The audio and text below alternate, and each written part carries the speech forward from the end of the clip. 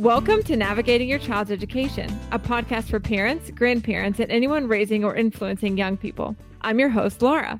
On this episode, we have the distinct honor of learning from Dr. Jay McTighe. Dr. McTighe is an accomplished author of 17 books, including the award-winning and best-selling Understanding by Design series with Dr. Grant Wiggins. His books have been translated into 12 languages, and he's written more than 50 articles and book chapters and has been published in leading journals like Educational Leadership and Education Week. He has an extensive background in professional development and is a regular speaker at national, state, and district conferences and workshops. He's conducted workshops in 47 states in the U.S., 7 Canadian provinces, and internationally to educators in 35 countries on 6 continents. Dr. McTighe, thank you so much for being with us today. I'd like to start off with an elevator pitch of sorts. You have from the time it takes to get from the bottom to the top floor of a building to answer what is understanding by design. How would you explain it? My first question would be, how tall is the building? So I never have much time with that. No, seriously, the key ideas of understanding by design are found in its title. Understanding by design is basically a curriculum planning framework that impacts how we plan the curriculum, how we assess learning, and ultimately how we teach and the learning activities. And so the focus of understanding by design is focus on understanding, not just trying to cover lots of content superficially, but identify the most important ideas and processes that we want kids to really understand. And those would be the priorities for our teaching, our curriculum, and our assessment. The by design part of our title refers to a planning process that Grant Wiggins and I have described as 3 stages. A process by which teachers can plan their teaching, but also at the school level, you can plan the entire school curriculum backward from the goals of understanding, ultimately so that students can transfer their learning. That to me is the ultimate goal of a modern education. Now, that is a lot of education ease and teacher talk. Why does this matter, or why should it matter to parents? So let me begin to answer that question by posing questions to listeners who I presume are parents. So think about your own school experiences. And I'm thinking particularly in kindergarten through 12th grade, as opposed to university, if you attended university. So think about your experiences. Can you think of things that you were asked to learn or expected to learn in school that you couldn't understand why you had to learn them, didn't think they were important? Have you, or can you remember things that you were asked to learn that you thought were important, or you tried to learn, but in reality, you never really understood them deeply? And to this day, you couldn't really explain them, even though you might remember some of them, Sure. The vocabulary. Were you ever asked to learn things that you saw no purpose for? Did you ever ask the question, why do we have to learn this? Were you ever bored in school as a student? These are real questions. And my experience is, both in my own life and my life of my children and many people I've talked with, the answer in many cases is yes to all of these. So why should this matter? Why should the fact that a school is using understanding by design as a framework matter to parents and to students? Because quite literally and quite frankly, the ideas of understanding by design are meant to address these potential problems in learning. We want to make sure that we're focusing on content or learning that is important, is seen by the learner as relevant, and in some cases we have to help them see relevance. It may not be obvious initially. We want learning that is active and engaging for the learner, and I don't just mean fun or frivolous, but intellectually engaging in a way that makes them interested as opposed to bored. We want them to see relevance in what they're learning. And ultimately, we want learning that endures, that doesn't fade away after you got through the test. And so those are the reasons that when understanding by design is applied effectively, those are the very direct impacts that we should be able to see in learners. And as a parent, when students come home and they're excited about what they did in school, they might be challenged by something and they think about it when they don't have to.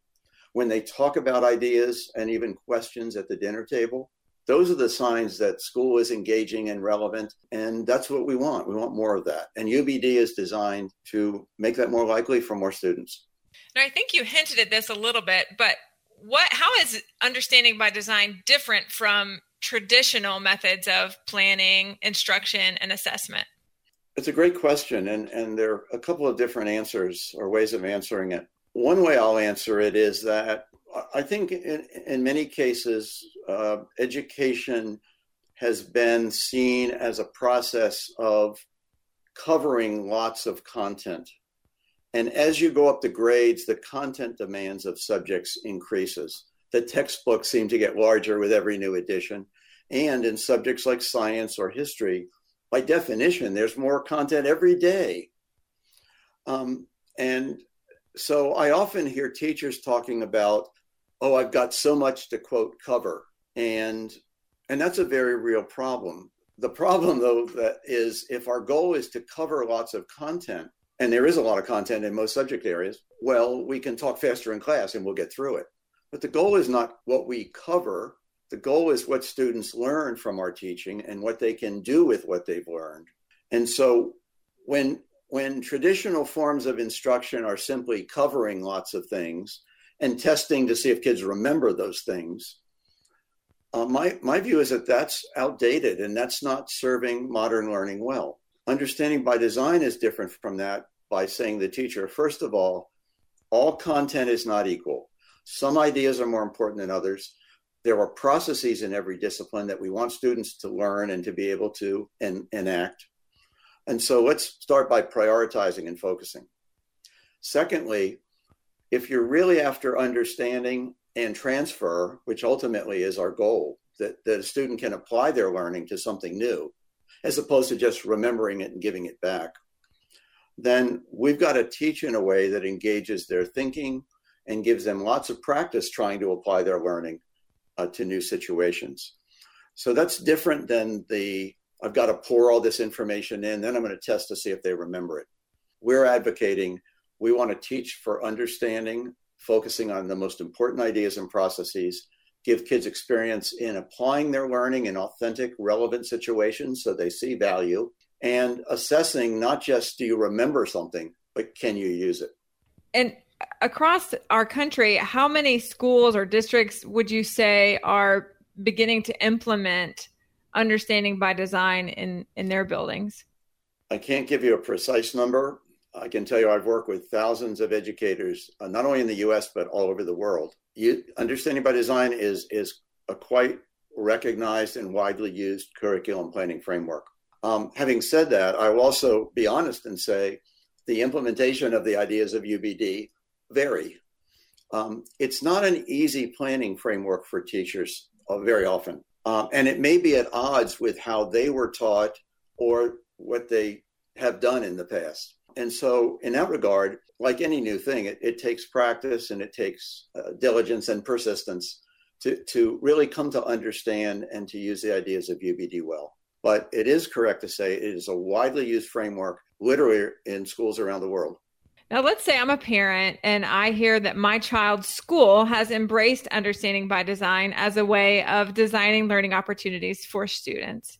Can you help me understand what this means for my child and how this might be the same or different from what I likely experienced as a young student? Yeah, another great question. Let me start by stepping back from the immediate question and posing a related question. What should be the priorities of a modern education? And think about it. We're preparing today's students for a world that's increasingly complex, interconnected, and in fact, unpredictable. And the pandemic that we and the world is now suffering through is a sobering reminder of, if anything is predictable, it's the fact that things are not predictable. The pandemic was on very few radar screens 19 months ago, and yet it has been arguably one of the most impactful experiences and stressful experiences of our collective lives. And so it's to get more into the question, I want to state the following. I propose that a modern education should ultimately prepare students to be able to apply their learning to new and even unpredictable situations and circumstances. That's different than an education that fills students' heads with facts and hopes that they can remember them. That kind of rote learning approach that some, if not many of us experienced, I just don't think is the proper preparation for modern education. Now, more specifically, understanding by design proposes, as I mentioned previously, that we want to be able to prioritize and focus the curriculum on the most important learning outcomes, not just factual remembering, but understanding so you can use your learning. More specifically, we also contend that understanding must be earned by the learner. By that, I mean, you just can't give a student a big understanding or say a concept and now they completely grasp it. To really come to understand something, you've got to think about it. You've got to try it out. Maybe you have to listen to other perspectives. You need to get feedback and try again to get better. In other words, understanding requires a very active learning process. And so that's one of the things that might be different from when listeners were in school. And certainly when I was in school, my learning experience for the most part was very passive. Teachers presented stuff to me, or I read a textbook, and I memorized stuff for a test, which often I didn't understand and quickly forgot. We want an alternative to that. We want to engage students in active, I call it meaning making, by discussing and debating interesting questions, by trying to solve problems, by engaging in what I might call design thinking, by listening to others, by working in groups to try to solve a problem, by trying to express myself in writing and visually and verbally through different media. These are the ways we get kids actively involved in making meaning. And to me, it has a dual benefit, this kind of approach. One, it keeps kids engaged and excited by school, and you see it around the dinner table when they are. And secondly, it results in deeper, meaningful, more lasting learning. Now, what about state and national benchmark testing? You know, as parents, we know that our students are going to be assessed. There's national tests and there's state tests. How does Understanding by Design fit in with these existing benchmarks? Great question. I'm going to answer, my answer will be in two parts for this question. The first part is national or state standardized tests are in place for particular purposes. State tests, I know that public schools are required to take, are for school accountability, right? Policymakers and parents, community members and employers need to have some basis for gauging the quality and the performance of schools. And so standardized tests are the primary method for doing so. And I actually worked at the state level in Maryland for 9 years in the decade of the 90s. And I was involved in state assessments in Maryland. So I'm very familiar with standardized and state accountability tests. But some things we know about them. Number one, in most states, they are primarily multiple choice in nature. That's the format. Well, that's no surprise. Why are they multiple choice?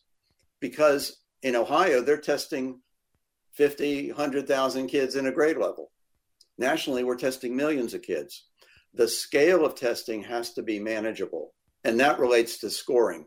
You can score multiple choice tests with machines, get scores quickly. You also need them to be standardized for comparability purposes. And so they have to be comparable for the purposes of accountability, right?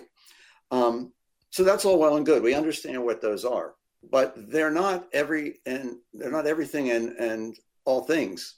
They assess certain learning goals well, and they completely miss other, arguably very important learning goals. So I guess point number one I want to make is we know that what standardized tests are for, we know the format, but we also need to be honest and recognize that they're only assessing a small part of all the learning goals that we value and that we want our students to experience.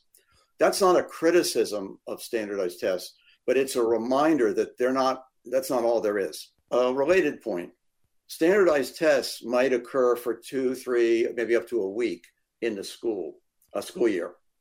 I call that a snapshot. It's a moment in time picture of what students know and can do based on a multiple choice standardized test. What are we going to do the other 175 days with kids? My contention is we need to go back to our most important goals for learning. And by the way, if any parents are employers or work for companies, think about the skill sets that are important in your field. Or go online, look at a group called NACE, NACE, the National Association of Colleges and Employers. Look at their survey of skills, or go to the World Economic Forum if you want to be international, and look at the job skills that are being called for. And what you'll see in any kinds of those analyses are the following: creative problem solving, ability to work effectively with others, effective communication skills in various media, perseverance and persistence, ability to learn new things on your own, self-directed learning. These are the competencies that the world is calling for. None of those, or few of those, are effectively assessed with multiple choice tests. Again, that's not to criticize the state tests or the national tests as much as it is to recognize that there are things that are falling through the cracks. Therefore, and this is the answer to your question, understanding by design strongly emphasizes the use of more authentic, performance-based assessments at the school, at the classroom level. If anything, it provides the counterbalance to a very narrow type of assessment that standardized tests offer. Think of the driver's test as a practical example, right? In most states, the driver's test, there's a written portion, and it's usually multiple choice, which is an appropriate way of assessing certain things important to driving, like knowing the rules of the road. But we also have a performance-based assessment, right? The driving test. I wouldn't want to live in a state that gave out driver's licenses for people that only passed a written test and had never been behind the wheel. That's a good point. Mm-hmm. So that's all I'm saying. We need to recognize that there are certain, in fact, arguably the most important goals of a modern education are not appropriately or effectively assessed with a once-a-year snapshot multiple choice test. The best evidence of learning the most important things are the assessments that we develop and use with kids in our classrooms and in our schools. And I'm arguing they should be much more authentic than multiple choice standardized tests. That was a long answer, but that's only part one. I'll be more succinct in my part two answer. This may be more for educators than parents, but parents should recognize this. I'll ask it as a question. What are the most widely missed items on state standardized tests? And you can go online. Many state ed departments publish test results and they do the item analysis. So you can find this out. The most widely missed items are not items of recall or very basic skills. The items that are most widely missed, for instance, in reading, involve interpretation, reading between the lines, not literal meaning. The most widely missed items in mathematics are not the plug-in, memorized formula.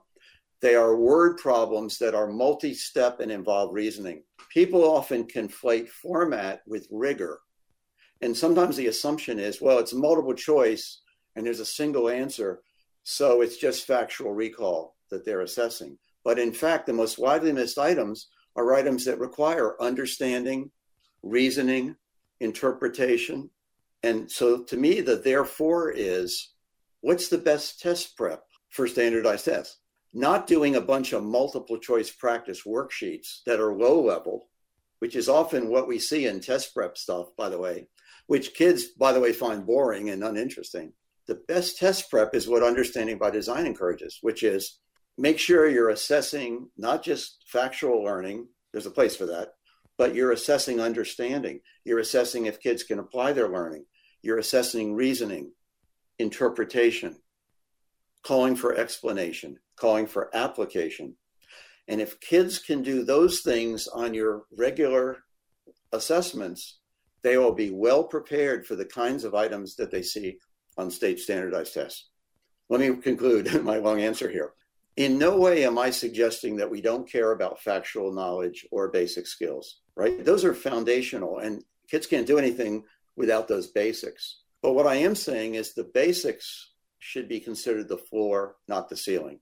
And our assessment should do more than just measure if kids can pick the right answer from 4 alternatives, because that's not the way the world works. That's not what employers are calling for. And that's not going to make you a successful person by itself. We need a much more authentic array of genuine assessment evidence. And that's what UBD promotes. Hi, parents. I just want to take a minute and let you know about a free guide to paying for a private Christian education. Perhaps you're curious about sending your children to Worthington Christian School, but assume the cost is prohibitive. Before you rule it out, I encourage you to check out worthingtonchristian.com/affordwc to download a free guide to our financial aid program, 529 accounts, Ohio's EdChoice Scholarship Program, and more. That's worthingtonchristian.com/affordwc. Now back to our show. Now, you've touched on this in a couple of different things that you've said. You've referred to the need for a modern education compared to what was given and delivered years ago. We live in a world now of Google and YouTube, and kids have access to those facts, to that information all around them. So how does the way we do school need to shift in light of this access to information? Is it shifting? And do you see Understanding by Design fitting into that shift in any way? Another great question. I think the fact that we can now Google the world's information on a handheld device does absolutely or should impact how we teach, how we assess, and even what we target as our goals. So in no particular order, the fact that we can find information literally like that, to me, suggests that one of the basic skills of modern education will be, how do you find information? That's pretty straightforward. But more importantly, how do you critically appraise it to know that the information you're finding is accurate, complete, unbiased, timely? And so the idea of critical thinking and being able to appraise information and information sources is a basic. The second thing is, because the world is changing, and if anything, you're expected to learn new things on the job throughout your life, I think targeting what I'll call self-directed learning is really critical. And helping students not just sit back passively and be told what they have to do next, but be given opportunities to go find out information, try to solve problems, try to think about and address issues, where the ability to find information is a basic, but then what do you do with what you find? Those to me are the critical skills that should be emphasized. To be more blunt, many of the facts that I remember having to memorize are now a click away. I don't have to burden my memory on those things. What I need to be able to do is to understand how to find the information I need, how to process it, and how to use it in productive ways. That's what Understanding by Design really emphasizes. Now, I'm guessing that Understanding by Design, it seems like it naturally sets the bar very high for student learning. So it's not just, like you said, memorizing facts or can you answer these multiple choice questions. I'm guessing it's far more challenging. Would you agree with that? Yeah, life is challenging, right? That doesn't mean we don't engage in it. So I would say it this way. If we frame the content we're teaching and we frame what we want students to learn around important ideas and processes, and we give them much more experience than maybe we've experienced in school of trying to apply their learning to relevant, authentic situations. It will be hard, but we want to support them in tackling worthy challenges, right? So think about what the coach does in athletics, even for beginners. We show them the game. This is exciting. This is engaging. This is a worthy goal. But then we break down the performance to look at the skills that you're going to need. And with young kids, we break it down very specifically. We give them direct instruction and modeling, and we give them lots of practice. We give them lots of feedback. We don't put them in, I was a swim coach, but we don't throw beginner swimmers in the deep end, right? We get them in the stages.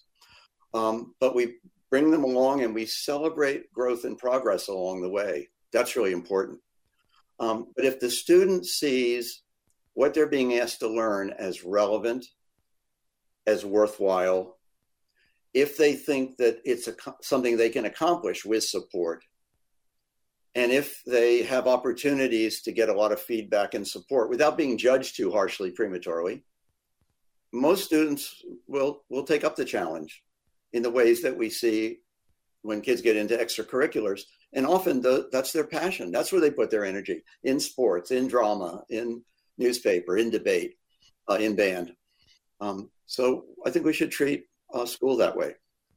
Now, I heard an educator explain that with the framework of understanding by design, there's not always this instant or immediate gratification in, okay, I copied these notes and I answered these questions and I got something figured out today in class.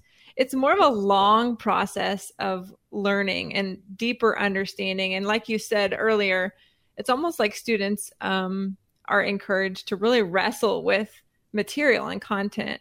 Would you say that that's true?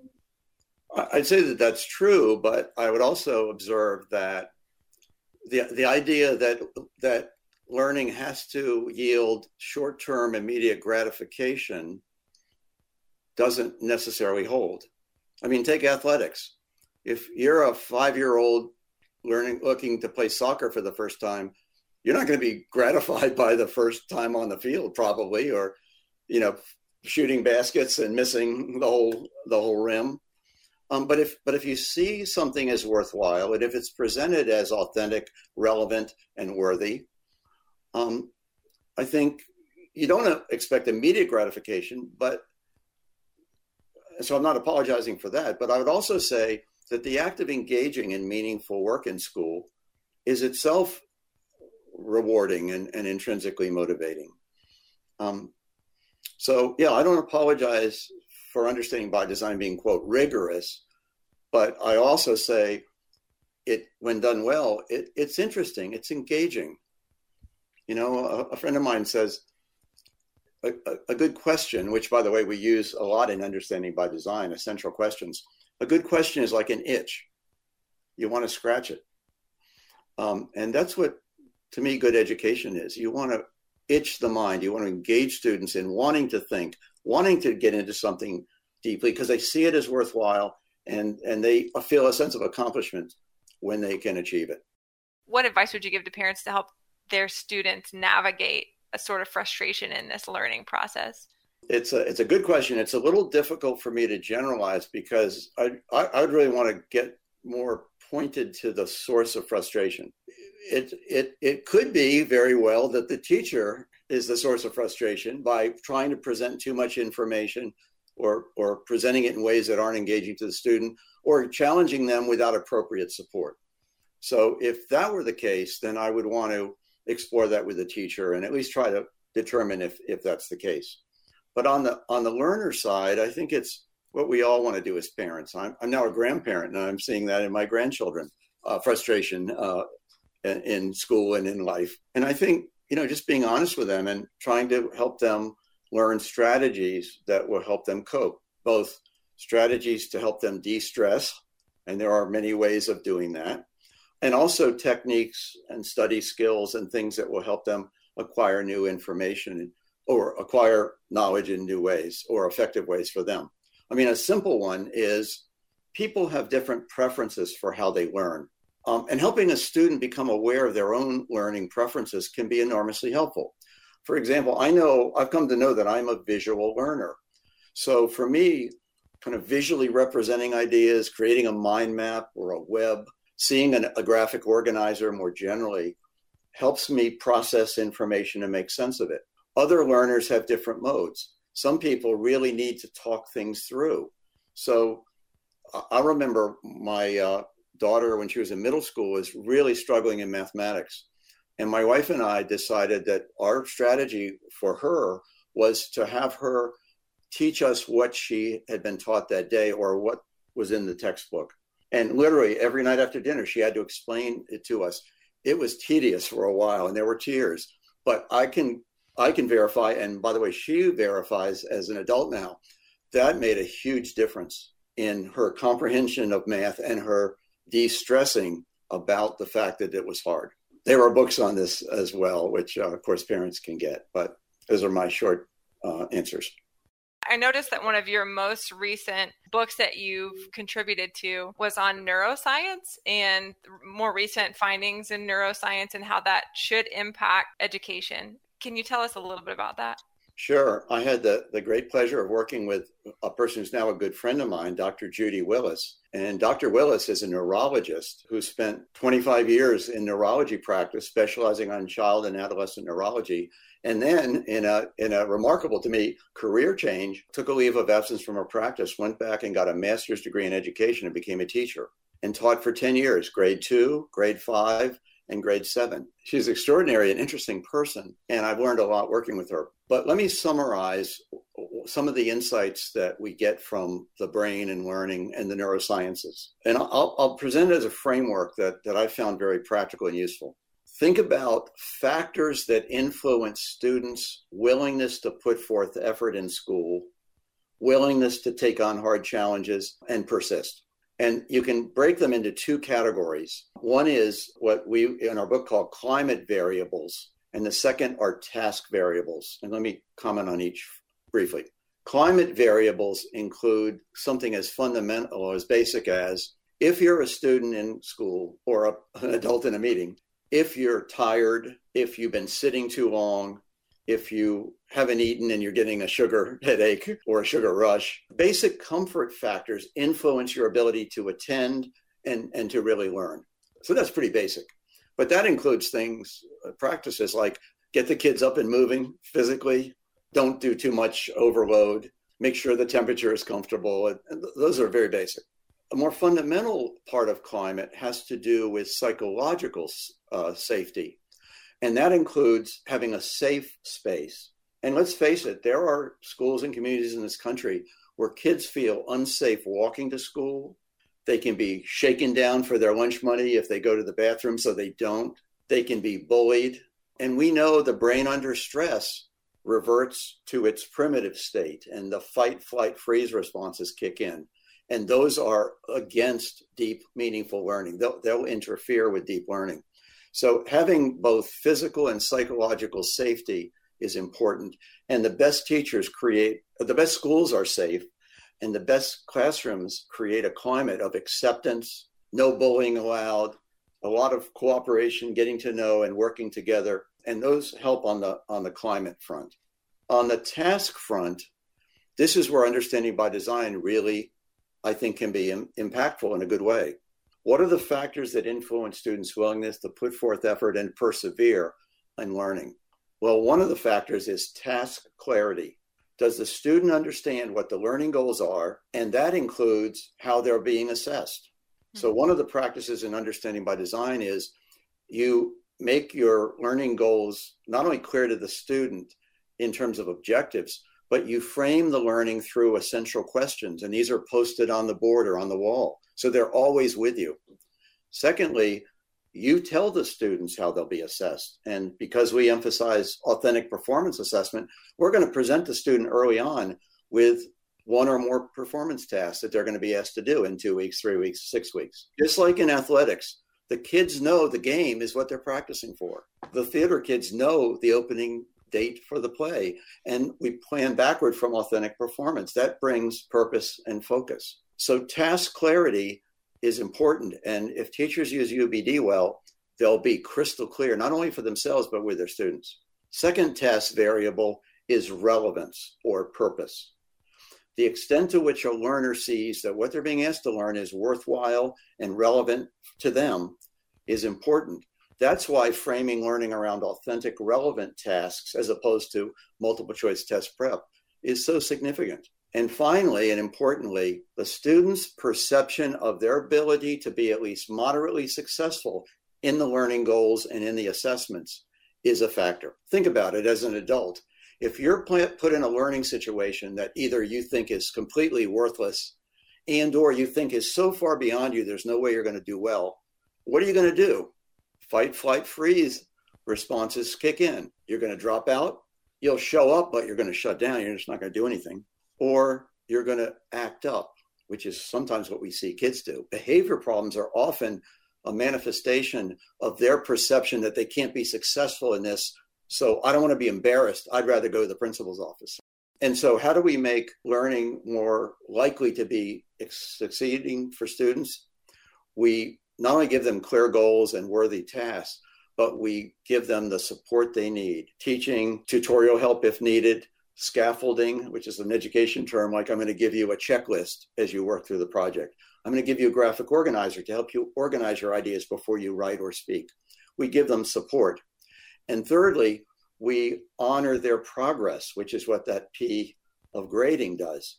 Because if I'm honored and acknowledged for making growth towards something that's difficult, I'm more likely to persist than if I get criticized all the time. Why would I want to consider? Think about video games and video gamers. This is something that Dr. Willis studied, in fact, and others have studied. And I've seen research that says when a kid is playing a video game, particularly one of those strategy games, even the online versions, they are failing up to 80 to 90% of the time. It's a hard challenge. Why do they persist in a hard challenge like that? Well, notice what video games offer. Video games bring you in at a level just a little beyond your confidence, and you try to play the game, but they give you tips or they give you points, and eventually you make it. And when you make it, you get points or bells and whistles, or you get to the next level. And so from the brain point of view, the brain, literally, Judy Willis describes this, the brain gives a squirt of dopamine when you get to the next level. I've heard parents say, oh, my kids, particularly my sons, addicted to video games. Judy Willis says, well, that's because they are. Because you literally are getting a brain reinforcement of dopamine when you get to the next level in a video game. So in our book, we've described that as a process that teachers can emulate in their classrooms. Have a worthy goal that's beyond what the kids can do now, but bring them in at a level that's what Judy calls their achievable challenge, and give them support and celebrate when they get to that next level. And those are the things that impact students' willingness to put forth effort, even when challenged or when the challenge is significant. And these are practices that we've written about, that we encourage, and that I know can make a difference. Wow, that's fascinating. Thank you so much. It's been an honor to talk to you and learn from you, and I'm looking forward to sharing this with our listeners. Well, thanks. It's a great set of questions you posed, so happy to be with you. A new episode of the Navigating Your Child's Education podcast is published the first and third Wednesday of each month. Make sure to subscribe to stay up to speed as each episode comes out, and don't forget to leave us a rating and a comment on iTunes.